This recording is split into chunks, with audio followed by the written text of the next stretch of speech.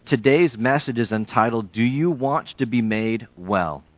If you have your bulletin, you can turn to that note sheet page where we've got some points on there to follow along with.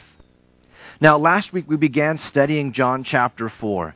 Jesus and his disciples were leaving Judea, and they were headed north up to Galilee. But they took a lesser traveled path. It was a quicker path, but lesser traveled because it went right through Samaria. And usually the Jews wanted nothing to do with the Samaritans.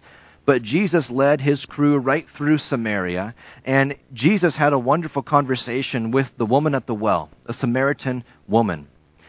Now, in John chapter 3, Jesus had addressed those that were self-righteous, talking with Nicodemus the Pharisee. And he told Nicodemus, look, even though your whole life is all about honoring God, unless you're born again, you're not going to see the kingdom of heaven. And then in John chapter 4, with the Samaritan woman, Jesus addressed the unrighteous Samaritan woman, telling her that all she needs to do is ask him for a drink, and he would give her living water, eternal life. The Samaritan woman said that, well, I know the Messiah is coming. We know that the Christ will come. And then Jesus replied in John chapter 4, verse 26, where Jesus said, I who speak to you am he. Think about that. That's one of the most clear confessions of Jesus saying, this is who I am, in all of the Gospels. And he gives it to this Samaritan woman at the well. Don't you love God's grace? And so Jesus says, I am the Messiah. I am the Christ. I am the anointed one, the Savior of the world who was sent by God the Father. And so then Jesus stayed there for 2 days, and he taught the Samaritans, and many of them believed in him. And that's where we pick up now in John chapter 4. Look at verses 43 through 54. We're going to read how Jesus heals from afar. Verse 43, Now after the 2 days, Jesus departed from there and went to Galilee. For Jesus himself testified that a prophet has no honor in his own country. You see, Jesus was raised in Galilee, and he knew that many of the people there were not going to give him respect or treat him like a prophet because they would say, I know this guy. He's Mary's boy. I saw him grow up. And so Jesus says a prophet has no honor in his own country because these people already thought they knew Jesus. Verse 45, So when Jesus came to Galilee, the Galileans received him, having seen all the things he did in Jerusalem at the feast, for they also had gone to the feast. This was a few chapters ago. We read about Jesus going to Jerusalem to this Feast of the Jews. There were 3 major feasts of the Jews where all of the Jews in the area were supposed to all gather at Jerusalem to celebrate the Lord. And at one of these feasts is where Jesus came into the temple. It was during the Passover, and we talked about how they had set up a marketplace, and there was kind of that black market of the people selling, pre-approved sheep that were ready for slaughter. And Jesus, he flipped over the tables and he cleared out the marketplace from the temple. And then we also read how Jesus foretold that he would be put to death. And then he would come back to life in 3 days. He said, destroy this temple and I will raise it in 3 days. And then we read that Jesus did many other miracles and signs there during the feast. And so many of these Galileans were there in Jerusalem, and they saw some or all of these signs that Jesus had done. And now he's back with them in their hometown in Galilee in the north. And so verse 46, it says, So Jesus came again to Cana of Galilee, where he had made the water wine. And there was a certain nobleman whose son was sick at Capernaum. When he heard that Jesus had come out of Judea into Galilee, he went to him and implored him to come down and heal his son, for he was at the point of death. We don't know exactly what sickness this boy had, but we know that it was so serious he was on his deathbed. And so this man, the father, he traveled from Capernaum to Cana, about 15 miles west, to come find Jesus, because he trusted that Jesus was the only hope for his son. Look at verse 48. It says, "Then Jesus said to him, 'Unless you people see signs and wonders, you will by no means believe.'" So this man has come to Jesus for healing, but first Jesus gives kind of this general rebuke to the people. Because for many of the Galileans, they would only believe if they saw signs and wonders. They were so founded, their faith was so founded upon seeing miracles. That's where their faith lay. Now remember the Samaritans that Jesus just spent 2 days with. If you look back in your Bibles to John chapter 4, look at verses 40 through 42. It says, "So when the Samaritans had come to Jesus, they urged him to stay with them.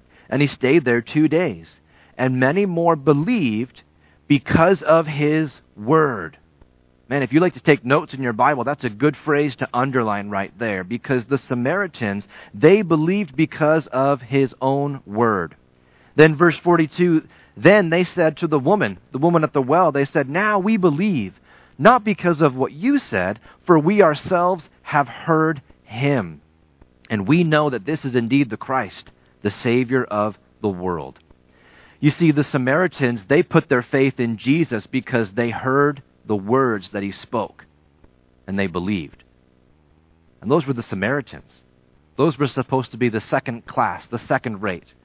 And yet here, now that Jesus is in Galilee, in an area of mostly Jews, they're not ready to believe at his word. They only want to believe if they see something really miraculous, really great. And I think it's still a danger for us today as Christians to overemphasize miracles over the Word of God. You see, Paul tells us in 2 Thessalonians chapter 2, verse 9, he says, "The coming of the lawless one is according to the working of Satan, with all power, signs, and lying wonders." So this verse is talking about when the Antichrist comes in the end, he will have the power of Satan, and he will have power to do miracles by Satan's power. But my point here is that Satan does have some power. Satan does have some ability to do miraculous. And so we as Christians need to be careful. Just because we might see something miraculous, it doesn't mean it's of the Lord. You see, our faith has to be grounded upon the Word of God, not upon the supernatural. And that's why we as a church spend so much time reading God's Word, studying it verse by verse. And so your first point on your note sheet there, it says our faith needs to be founded upon the Word of God rather than upon signs and wonders, because not all signs and wonders are of the Lord. Now look at verse 49, back in John chapter 4. "The nobleman said to him, 'Sir, come down before my child dies.' Jesus said to him, 'Go your way. Your son lives.' So the man believed the word that Jesus spoke to him, and he went his way." You see, this man, he had nothing to go by except the words of Jesus, and that was enough.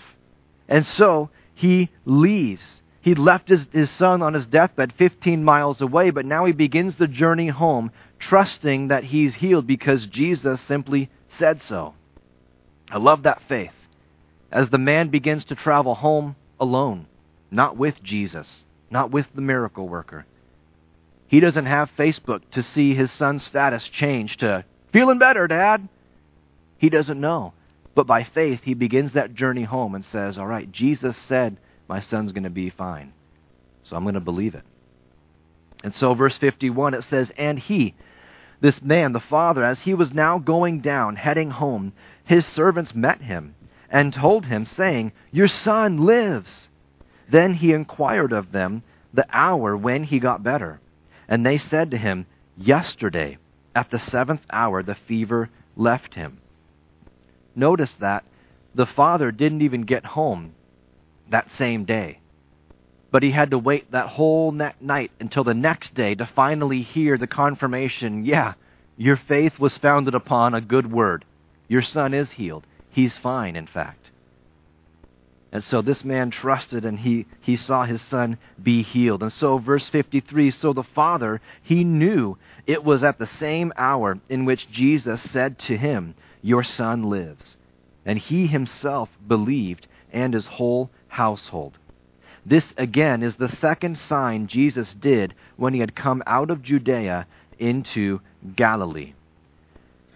The fact that Jesus simply speaks a word, and a boy in another city 15 miles away is healed in that very instant, it shows that Jesus not only has the power to heal, but that Jesus is not restricted by space. And that's the next point on your note sheet. Jesus is not restricted by space.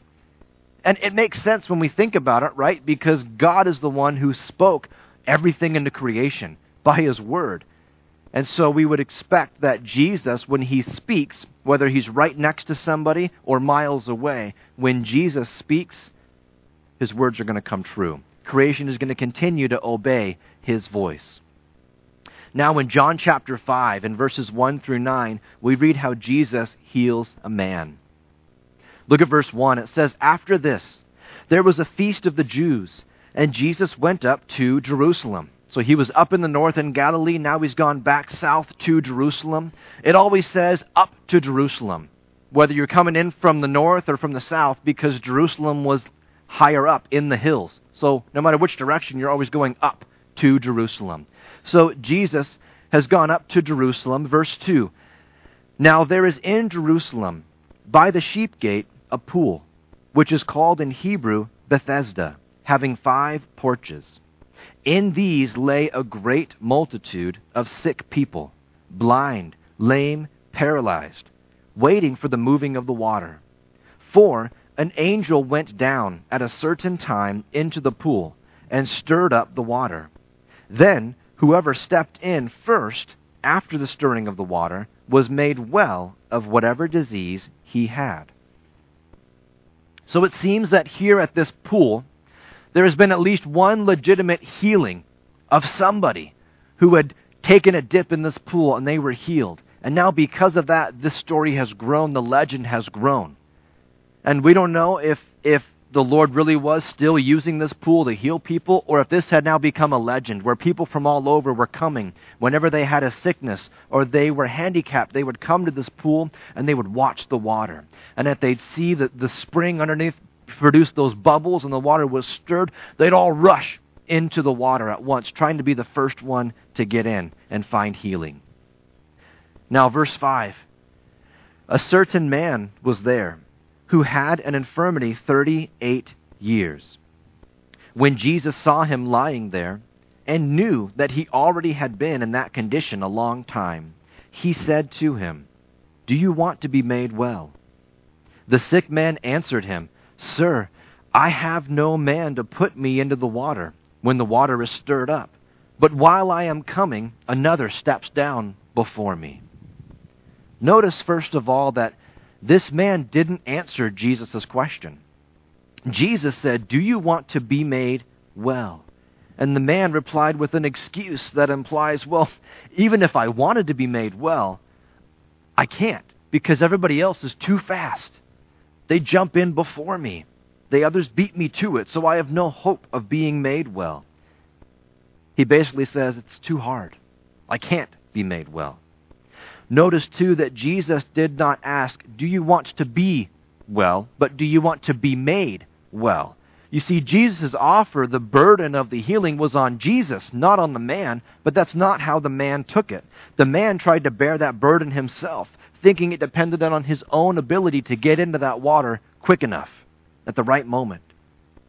So, verse 8, Jesus said to him, "Rise, take up your bed, and walk." And immediately the man was made well. He took up his bed, and he walked.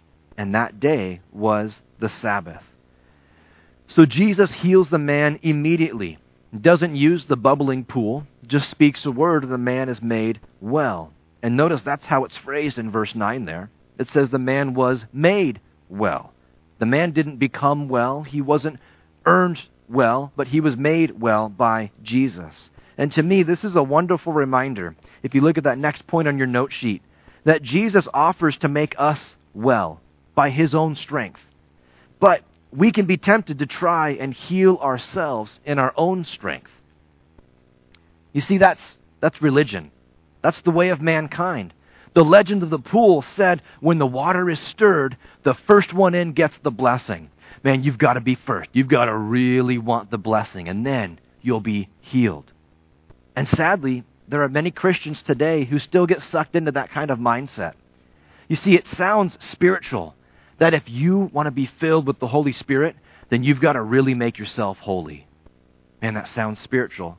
It sounds spiritual that if you want to be healed of your disease, then you really got to pray and you really got to fast and be worthy of it. You've got to show God where your faith really is. It sounds spiritual. And yet if you take a step back with me and you look at those two ideas I just put forth, then we would see God dangling His blessings of healing or being filled with the Spirit just out of reach of His children. Does that sound like the Lord to you? No, that sounds like what I do to my dogs to tease them, right? I dangle the table scraps and I make them shake and roll over, and they do all kinds of tricks I didn't know they could do because they want it so bad. But that's not how I treat my children, usually. Usually I bless them just because I love them, right? I bless them because they're my kids. They don't need to earn it. They just need to be my kids, which they already are. And so I bless them. And that's how God is with us. You see, God blesses us because He loves us, not because we've earned it. And that idea of, man, I want to be filled with the Spirit, so I got to jump through all these hoops to earn it. That's you trying to earn something that God says, no, just ask. You see, with our salvation, we're so tempted to think, well, I got to fix my life and clean it up, and then I can come to the Lord. And God says, no, you've got to be born again. That's the only way. You believe in me. You see, the sick man was healed because God is gracious, not because the sick man deserved it, not because the sick man threw himself in the pool fast enough, not because the sick man had enough faith to be worthy of something. It's because of God's grace. It's because God loves us. Now look at verses 10 through 15. We read about issues with the Sabbath. Verse 10 says, "The Jews therefore said to him who was cured, 'It is the Sabbath. It is not lawful for you to carry your bed.'" You see, the Sabbath was every week at Friday sundown. The Sabbath began, and it lasted until Saturday at sundown. And God told the Jews in Jeremiah chapter 17, verses 21 and 22, "Thus says the Lord, take heed to yourselves, and bear no burden on the Sabbath day, nor bring it in by the gates of Jerusalem, nor carry a burden out of your houses on the Sabbath day, nor do any work, but hallow the Sabbath day, as I commanded your fathers." The law said, bear no burden on the Sabbath. And so the Jews said, well, let's define burden. What does it mean? And they basically decided, well, it means you can't carry anything out of your house, outside of your house, on the Sabbath day. So if you have a prosthetic leg, leave that at home. You can't bear that burden on the Sabbath. If you've got false teeth, leave those at home. You can't bear that burden on the Sabbath day. And so you can see how they've really interpreted this law to mean a lot more than God meant it. And so here was the man whom Jesus had just healed, and he's carrying his bed, probably with a big smile on his face because he's just been healed. He's walking for the first time after 38 years, and here comes the law. And they say, hey, what are you doing? No carrying your bed on the Sabbath. Today's a holy day. And so look back at verse 10 with me. "The Jews therefore said to him who was cured, 'It is the Sabbath. It is not lawful for you to carry your bed.' And he answered them, 'He who made me well said to me, take up your bed and walk.' Then they asked him, 'Who is the man who said to you, take up your bed and walk?'" Now, hold on right there. Don't miss this. Look back at what the man said in verse 11. The man said, "He who made me well told me to take up my bed and walk." And notice in verse 12, then they, the Jews, the law, they asked him, "Who told you to carry your bed on the Sabbath?" They completely skipped over the part where he said, "He who made me well." You see, All they were caring about was the law. They didn't care about the miracle. They didn't care about this man being healed after 38 years. They didn't care about that. All they cared about was the law. They were so focused on the law of God that they missed the Son of God. Look at verse 13 now. But the one who was healed did not know who it was, for Jesus had withdrawn, a multitude being in that place. There was a lot of people there by that pool of Bethesda. And so after Jesus said, "Rise, take up your bed and walk," and the man did that, he looks around and Jesus was walking away already. He didn't even know who Jesus was. And so he told him, I don't know who it was. Now, I do want to point out that Jesus clearly defined bearing a burden on the Sabbath differently than how the Pharisees defined it. And because of their misinterpretation of the law, that's why they were so wrong in applying that law. Look at verse 14. Afterward, Jesus found him, this man who's been healed, found him in the temple, and said to him, "See, you have been made well. Sin no more, lest a worse thing come upon you." So this man, after being healed, he can finally walk after 38 years, and what's he do? Goes to the temple. Finally now he can walk on his own two legs and go to the temple to worship the Lord, to thank God for his healing. I like that. And Jesus finds him there. And Jesus says, "You've been made well. Now sin no more, lest a worse thing come upon you." Jesus gives this warning. Interesting. And we know it's because being unable to walk for 38 years, that's no fun. But it's nothing compared to eternity in hell. And that's what Jesus is talking about. Jesus is trying to say physical health is nice, but spiritual health is essential. Physical health is nice, but spiritual health is essential. And so Jesus was not telling this man, "Now don't you cross that line ever again, or you're going down." That's not what he was saying. Jesus was saying, you need to turn and repent from your life of sin and turn to me. Just like he tells you and I, be born again. Drink of the living water.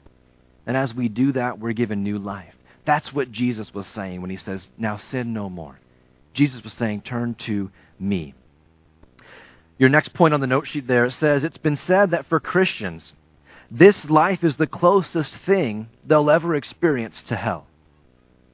Because of God's grace and our salvation we have in him, if you've put your faith in Jesus, then the sufferings of this life, that's the closest we'll ever get to experiencing hell. But on the other side, for those non-believers, those who do not believe in Jesus, this life is the closest they'll ever get to experiencing heaven. That's what Jesus was talking about. And so now, this man knows who Jesus is. He knows Jesus' name. Look at verse 15. It says, the man departed, and he told the Jews that it was Jesus who made him well. And so now the Jewish leaders know that it was Jesus who healed the man, and it was Jesus who told him to carry his bed on the Sabbath. Now in verses 16 through 18, the Jews seek to kill Jesus. Verse 16 says, for this reason, the Jews persecuted Jesus and sought to kill him because he had done these things on the Sabbath. You would think that when they see somebody miraculously healed, they would at least pause to listen. All right, Jesus, can you help me understand what's going on here? Because that was an amazing miracle. Now let me hear your words to see whether or not you're of God or of something else. But that's not the case. You see, they didn't want to listen to Jesus. They didn't respect him to hear what he had to say because they were only focused on what they believed was the breaking of the law. They were only focused on their idea of Jesus told this man to bear a burden on the Sabbath. And Jesus healed on the Sabbath day. That's work. How dare he do work on the Sabbath? And so they saw Jesus as the bad guy. Verse 17, but Jesus answered them, my Father has been working until now, and I have been working. In other words, Jesus says, my Father, God, He's been working on the Sabbath, and I've been working on the Sabbath too. We both work on the Sabbath. And you know what? That just blew their top off. They got so angry. You see, because Jesus calls God his Father. And in the Jewish culture, if you're the son of something, then you're equal with that something.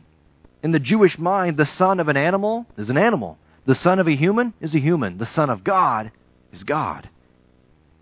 To be the son of something was to be equal with it. And so we read in verse 18, "Therefore, the Jews sought all the more to kill him, because he not only broke the Sabbath, but also said that God was his Father, making himself equal with God." You see, the Jews rightfully understood that Jesus claimed to be equal with God. They were right in their understanding. Jesus did claim that. What was wrong is that the Jews didn't believe it was true, because they didn't expect God to work on the Sabbath. They didn't expect God to tell a man to bear a burden on the Sabbath. And so instead of listening to Jesus, they continued to reject him, and they sought to kill him. Again, ultimately because in their mind, they said, God wouldn't do things this way. You see, it was because of their unmet expectation that they missed out on Jesus. And that's your next point in the note sheet. It reminds us that unmet expectations can damage our faith in God. When God doesn't show up the way that we expect him to, we naturally think, well, God must not be here. He must not be here at all. Think about this. The Jewish leaders were so focused on honoring God on the Sabbath that they tried to murder God on the Sabbath. Do you see the irony? How backwards that is. Also, I don't know, if I were to interpret the law of work, I would think scheming a murder might go on the side of sin, especially on the Sabbath day, right? Not quite keeping the Sabbath day holy. And so they missed out on a miracle, and they missed out on God himself because of their expectation that was not met. And I think we need to pause and ask ourselves in the quietness of our own heart and ask, is there something that I'm expecting God to do? Is there some expectation that I have for God in my life right now? And if so, does it line up with his word? Does that expectation that I have line up with his word? Because if God never said he would do it, then we may be setting ourselves up for a disappointing and a faith-shaking experience. Because we're expecting God to do something, but if he never said he was going to do it, that's a dangerous place to be in. Again, it's one of the reasons we spend so much time reading Scripture, because our faith needs to be grounded in God's Word. Our faith can't be grounded upon our expectations of what God will do. We can have great, amazing faith, but if the faith is only in what we think God will do, not in God's Word, then our faith has a really bad foundation, right? We could all head out to Butte Lake, and we could all get in a boat and then step out of the boat because we want to be like Peter, right? We want to walk on water. And we can have great faith and believe that God can and will help us walk on water. But the big difference between us and Peter is that Peter was there on the boat calling out to Jesus, and Jesus said, "It's okay, it's me." And Peter says, "If it's you, then tell me to come." And Jesus said, "Come." Jesus told him to step out of the boat. And so in faith in Jesus' word, that's where Peter stepped out. That's why he walked on water. For you and I, if God never tells us to come, God doesn't tell you to step out of the boat in that way, then our expectations are probably going to get wet. And so we need to make sure our expectations are founded on God's word. I want to end today's study looking back at Jesus' question to the sick man. Back in John chapter 5, verse 6, Jesus simply said, "Do you want to be made well?" The man replied, "I can't. I can't. It's too hard." What are you suffering with? What is it in your life that is too hard, that you can't? Maybe you need to get right with Jesus. But you say, I can't. I'm not good enough. I've sinned too much. You don't know the things that I've done, the things that I've said, the relationships that I've destroyed. Jesus would say, do you want to be made well? Maybe you've been fighting a specific sin, and you say, I can't. It's too hard. I can't break my addiction.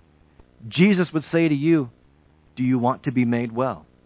You see, Jesus tells us, stop trying to fix your own problems, and instead, look to me. Jesus doesn't ask us if we have the strength to be made well.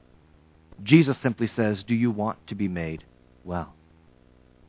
Jesus says it this way in Matthew 11, verses 28 through 30, and it's there at the bottom of your note sheet. He says, come to me, all you who labor and are heavy laden. In other words, Jesus says, you've been struggling trying to do this in your own strength. But everybody else has been getting in the pool faster than you. You've been trying to get up, but you can't. Come to me, Jesus says, and I will give you rest. Verse 29, take my yoke upon you and learn from me, for I am gentle and lowly in heart, and you will find rest for your souls. For my yoke is easy and my burden is light. You see, religion keeps the burden on our shoulders. Religion says, you got to be first. You got to really want it. You got to work for it. Jesus says, no, I came to give you rest. The burden is no longer on our shoulders because we could never hold it in the first place. And Jesus says, no, I came to bear that burden for you, to take that weight from you. Whether it's salvation, or it's we're already saved, but we're just feeling defeated in this certain area of our life. Or we're just feeling unable to really trust God's promises that are there in His Word, but I just have a hard time trusting that they really will come true. Stop trying to bear that burden in your own strength. Instead, look to Jesus. Rest in Jesus. You see, the sick man finally found rest from his labor when he stopped trying to solve his own problem, when he stopped looking at how everyone else was quicker to jump in the water than he was, and when he simply looked to Jesus.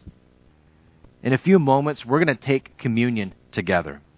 Communion is a time where we remember Jesus, remember what He's done for us. And may this communion be a time, an opportunity for us to stop laboring in our own strength, whatever that is for you in your life, to stop trying to bear that burden. And as we take communion, we're simply looking to Jesus. And we're saying, Lord, I do want to be made well. And Lord, you've done the work for me. You've given me your word. Lord, help me to rest in you and stop trying to do this in my own strength. During this next song, the men are going to come forward and pass out the bread and the juice. The cups are double stacked, so just grab one stack if you'd like to remember Jesus today, and then hold on to it through this next song. I'll come back up and I'll pray, and then we'll partake together. Go ahead and remain seated as we worship during this next song.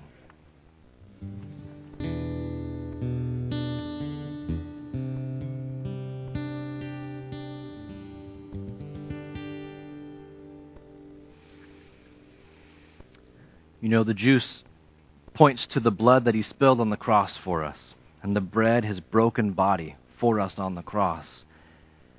And when Jesus died on the cross, He didn't just pay for our sin. He didn't just give us that gift of eternal life, but He broke us free of that bondage of sin.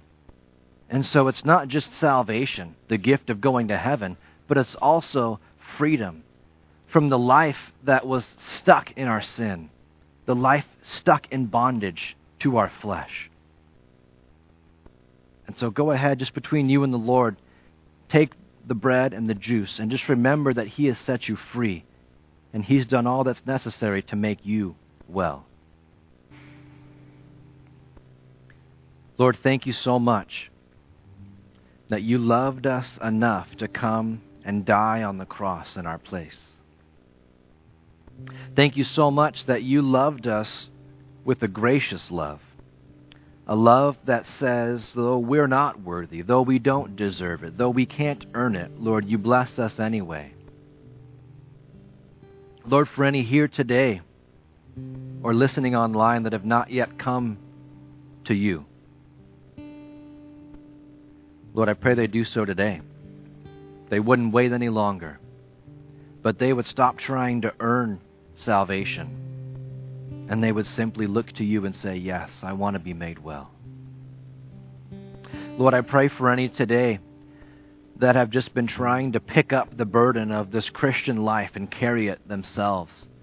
Lord, may you just speak to them in their own heart and remind them, that's not why I came. I came to give this to you, to do this from the inside out. And so, Lord, we pray you'd continue that work in our hearts of making us more like you. Continue to help us to simply fix our eyes on you. Lord, don't let us compare our spirituality with those around us. But Lord, may we just look to you. May you be our focus. Lord, thank you for being our God. Thank you for being our Heavenly Father. Thank you for being our Savior and our friend. Lord, we love you. We worship you. Thank you again so much for coming, joining with us today. If you'd like to talk to somebody or you'd like us to pray for you, then there'll be some guys up here to talk and pray with you. Otherwise, God bless you. Hope to see you again next week, and have a great rest of your day.